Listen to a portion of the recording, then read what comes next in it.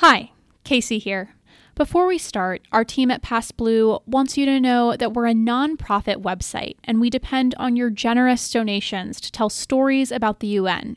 In November and December, PassBlue takes part in Newsmatch, a national matching gift campaign that drives donations to nonprofit newsrooms, like us, around the country. Here's how it works. Starting November 1st, Newsmatch will double your donation up to $1,000. For a nonprofit like us, this is a big deal and will help us report exclusive stories at the UN every day. The type of journalism we do that puts accountability first cannot wait. Because if we don't tell these stories, who will? Hi, I'm Casey Candela. And I'm Stephanie Filion, and welcome to Unscripted. Today, Mexico will put an international spotlight on its national concerns during its one and only Security Council presidency in its 2-year term. We talk about it with 3 diplomats from Mexico's delegation at the UN, as well as Andrew Rudman, the director of the Wilson Center's Mexico Institute. This is Unscripted, a podcast taking you inside the United Nations and beyond the scripted debates to the people at the heart of it all, the diplomats and the reporters covering them. Mexico's Security Council presidency may be overshadowed by the high-level COP26 climate change summit that is taking place in Glasgow, Scotland at this very moment.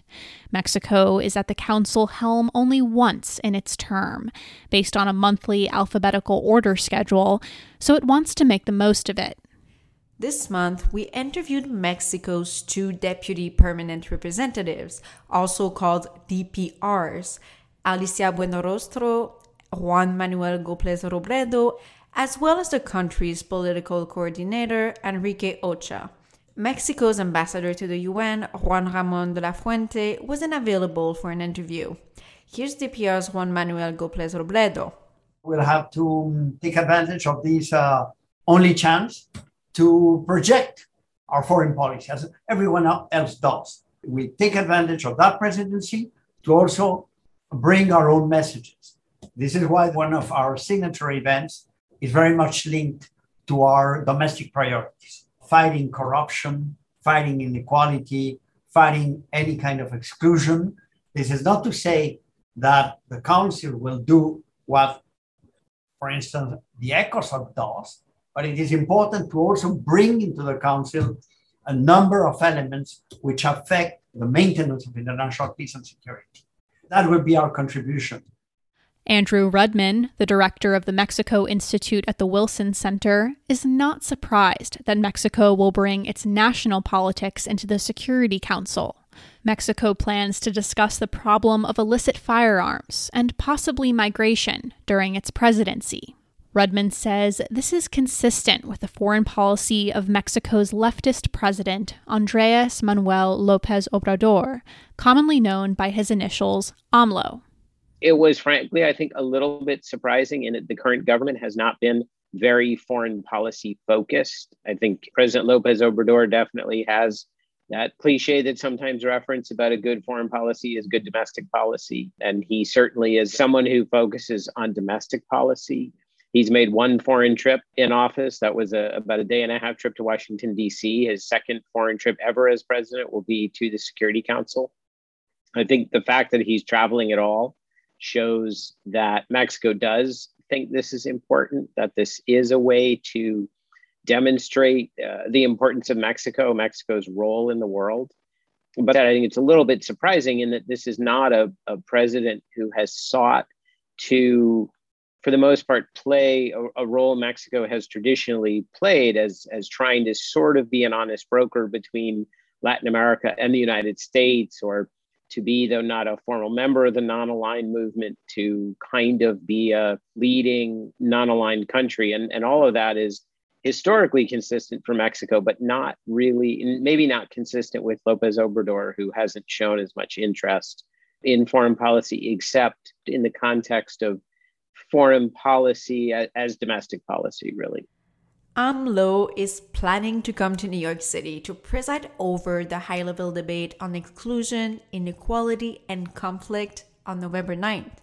The logistics around this travel can be complicated for the mission, as the president doesn't travel on the presidential plane like most world leaders, but takes commercial flights. One issue Mexico wants to focus on in November is small arms. For the second month in a row, the Security Council will discuss the issue of small arms and light weapons. Kenya also made it a signature event last month. The Mexican government is currently suing 10 U.S. manufacturers for weapons-related deaths in Mexico. Here's Andrew Rudman. Mexico's interest in control of small arms traffic is such an important issue for the U.S.-Mexico bilateral relationship in the context of drug trafficking and controlling and improving security in Mexico. The Mexican government, for example, is suing U.S. gun manufacturers, claiming that they're liable for damages and deaths of hundreds, if not thousands, of Mexicans because they're willfully selling weapons, if not directly to drug traffickers in Mexico, to intermediary purchasers, knowing that they're buying them for Mexican customers. So I think Mexican efforts to kind of raise the profile of small arms trafficking and look for international support to improve control of that issue is definitely something that Mexico will pursue because there is a very direct connection to its domestic policy. That also underscores how U.S.-Mexico relations are what's sometimes referred to as intermestic. Mexican domestic policy of trying to get a better control on small arms trafficking necessarily becomes a foreign policy issue because the guns are coming from the United States. But since the Council discussed the topic of small arms and light weapons less than a month ago, we asked the Mexican diplomats how they'll approach the topic differently from Kenya. Here's Mexico Political Coordinator Enrique Ocha. Kenya's debate was very much focused on peacekeeping missions. Our debate is going to be more general, but we also want to see whatever decisions the Security Council are made regarding small arms and light weapons and weapons in general, are these decisions being respected? We have identified several reports of the Secretary General that contain some recommendations on how the Security Council could strengthen those measures. So we really want to focus the discussion on those specific recommendations that the Secretary General is making to the Security Council on the issue of small arms and light weapons. I have to be also very clear that we are not trying to duplicate the debate that is happening in the General Assembly. This is going to be a very UN Security Council focused discussion. We had an ARIA formula meeting on this earlier. We heard the voices of members of the Security Council on where can we work in terms of small arms and light weapons, and that's where we are trying to focus. The debate will be from a different angle as the one that has been produced by Kenya. Mexico's last signature event for November will be a debate on preventive diplomacy.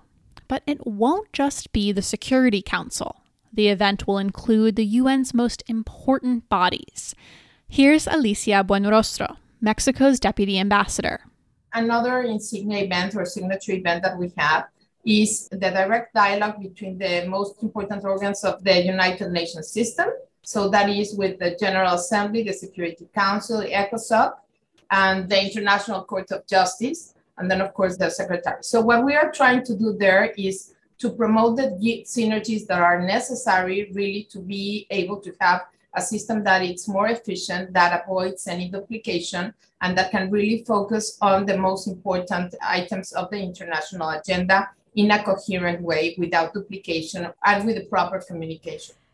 One issue that also is high on Mexico's list of priorities is gender, peace, and security. Mexico adopted a feminist foreign policy in 2019, following countries such as Sweden and Canada. In the Security Council, Mexico and Ireland co-chair the informal expert group on women, peace, and security. But its foreign policy doesn't totally reflect the reality at home. Femicide and gendered violence in Mexico are on the rise, and feminist protests were recently met with police violence. There's also been some progress. The country recently decriminalized abortion. While there is no official event in November on women, peace, and security, Buenrostro says it is always part of Mexico's agenda. Our idea and our main objective is really to bring Mexico's voice and consistency in terms of defending these important values and goals of international law, humanitarian law, and the Women, Peace and Security agenda. Mexico co-chairs with Ireland the Women, Peace and Security Informal Expert Group. And for the past 3 months, Ireland, Kenya, and Mexico have been working together in terms of promoting during these 3 months and increase the profile of the women agenda during our activities in the Security Council while we are presiding over the presidency. The idea is to have more women as briefers during our presidency. And then, of course, that the language that we use or that our insignia events or signature events also have a component dealing with women as well. But Andrew Rodman of the Wilson Center thinks that just like on other files, there are some discrepancies between Mexico's emphasis on women, peace, and security in the Council and what the Mexican government is doing at home. Here's what he thinks of the Mexican president's rhetoric.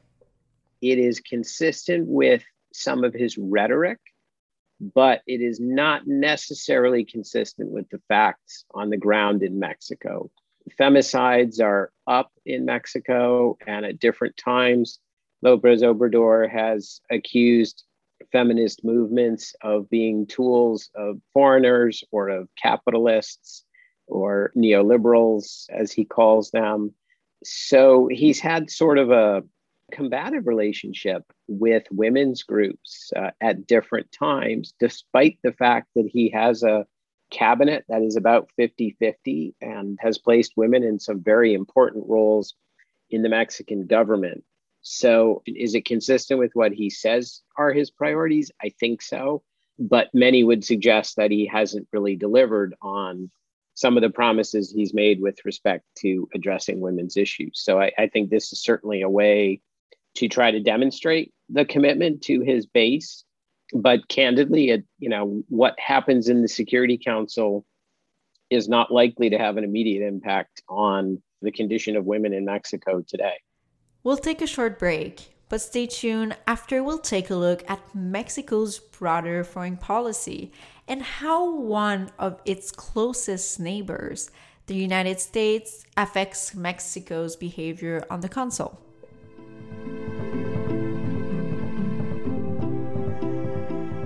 Are you searching for a meaningful way to further your career in international development? Is it your dream to tackle some of the world's most pressing challenges? Consider Seton Hall University's Executive Graduate Programs in International Affairs. Attend a webinar to find out how you can specialize in up to 13 research areas, including conflict management, international law and human rights, foreign policy analysis, and more. As a graduate candidate, you'll have the benefit of one-on-one faculty mentorship, career workshops, international seminars, and discussions with global leaders on campus, at the UN headquarters in New York, and in Washington, D.C. The program is flexible. It can be taken full-time or part-time, online or at the New Jersey campus just 14 miles from New York City. To learn more or sign up for a graduate program's webinar, click the link in our episode description.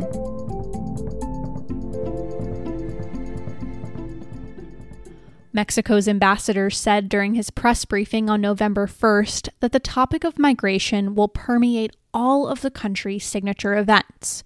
Managing the flow of migrants and refugees at the U.S.-Mexico border remains a top priority for both the governments. Andrew Rodman believes the tone of the conversations between the two countries about migration as well as trade and other issues is different now that President Biden is in office.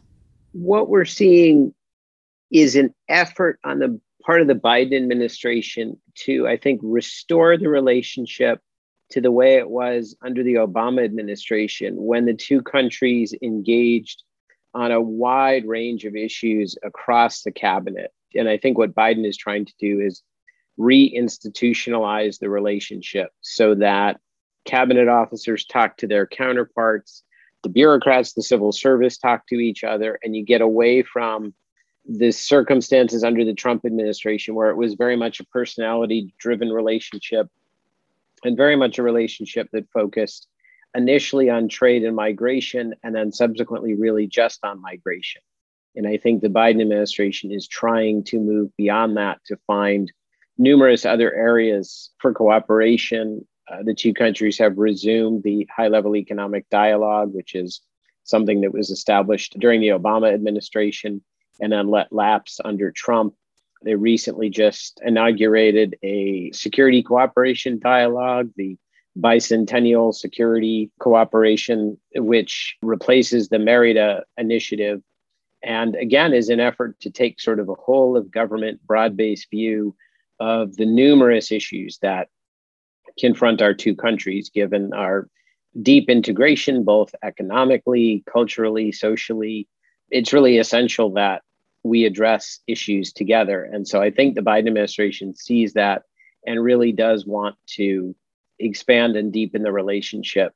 At the same time, migration is extremely important. It's an important domestic issue for President Biden.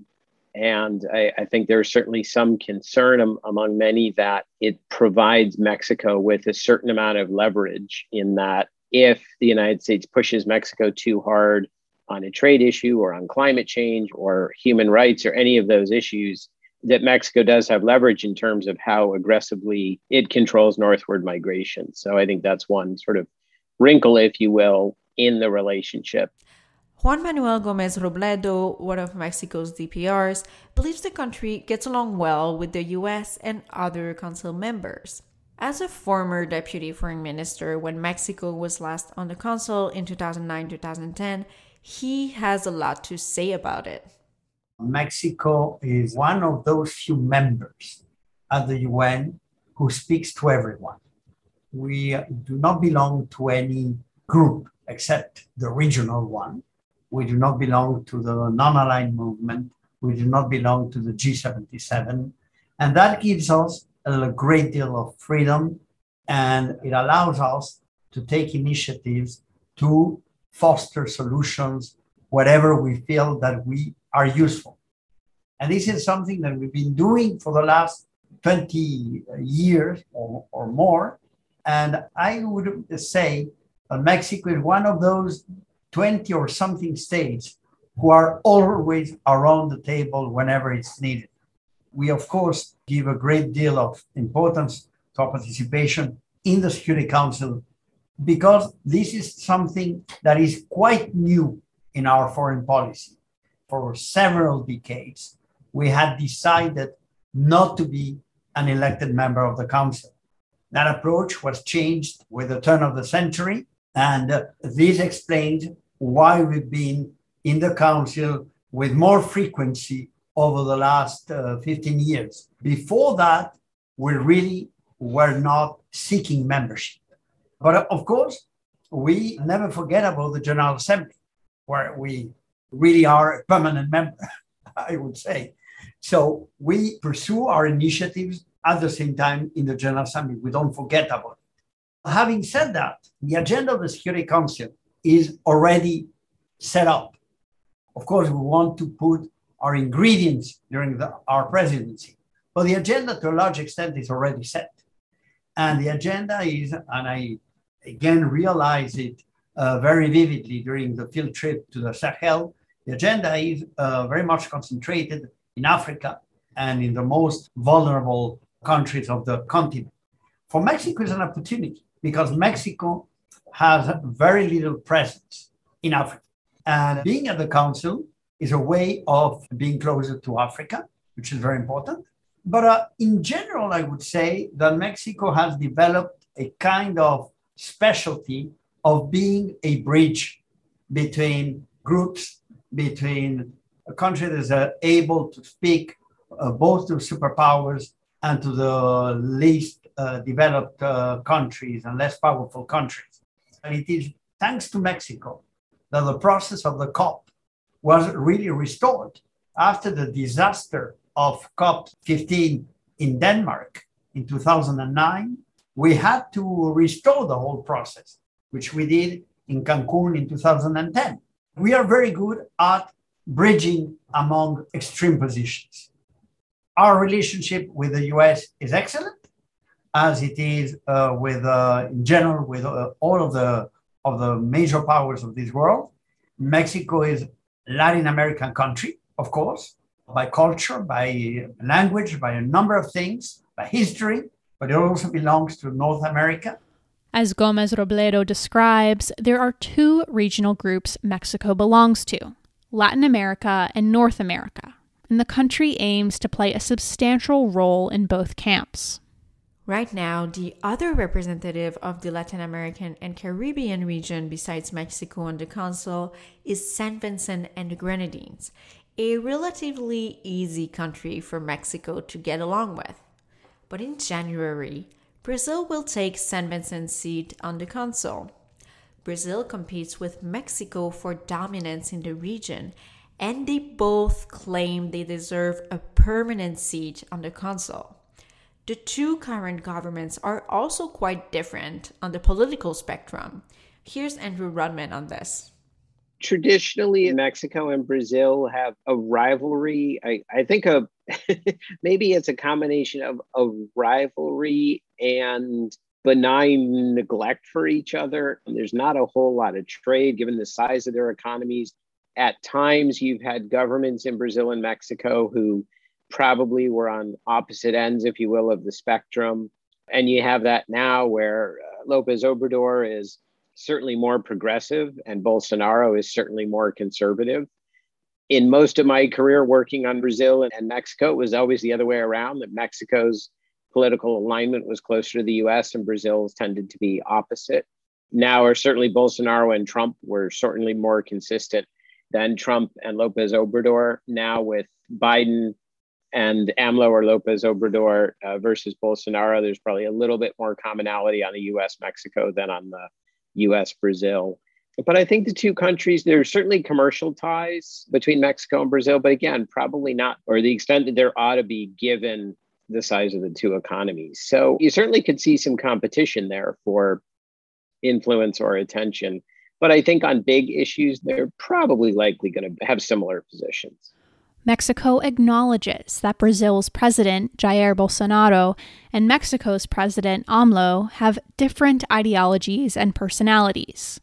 But Deputy Ambassador Gomez Robledo believes they'll be able to bridge the gap and work together, while still claiming that they both deserve a permanent seat on the council. This would not be the first time. We coincided already with Brazil in 2010. It went very well. It helped us very much overcoming misunderstandings of the past. We are regional powers, but we are also global players. And the style of a leader is something that shouldn't influence the daily workings in the Council. Brazil has a very active foreign policy, just as Mexico. We coincide in a number of issues. We disagree on others. For instance, we disagree strongly on the reform of the Security Council. Absolutely. That has always been the case. We are in the opposite sides of the table, but we can speak on a number of issues, gender issues, climate change, even if there have been nuances in their positions in the last few years. I think that we will work very well with Brazil, as we did with St. Vincent and the Grenadines. It remains to be seen how Mexico's relationship with the smallest country to ever sit on the Council will differ from its relationship with Latin America's most populous country. That's it for our show. This episode was co-produced by me, Casey Candela, and Stephanie Filion for Past Blue, an independent women-led media site covering the United Nations and global affairs. Dulcie Leimbach is our editor. Ana Bianca Roach is our researcher. AI Digital created our podcast logo, and our music is by Poddington Bear. A lot happens at the UN beyond what we report in each episode of Unscripted. And Past Blue is covering the important news, from women's rights to human rights to the effect of the US on the UN. For day-to-day coverage, follow us on Twitter, Facebook, and Instagram. And to subscribe to our newsletter, go to passblues.com. Past Blues' in-depth and exclusive stories and this podcast are possible with the support of the Carnegie Corporation of New York, the New School, and listeners like you. If you've thought about donating, but you just haven't gotten around to it yet, now is the time. Between November 1st and December 31st, your donation will be doubled. To show your support, visit Past Blues' website and click Donate. Unscripted is available wherever you find podcasts. If you like today's show, please rate us on iTunes and share with all your friends.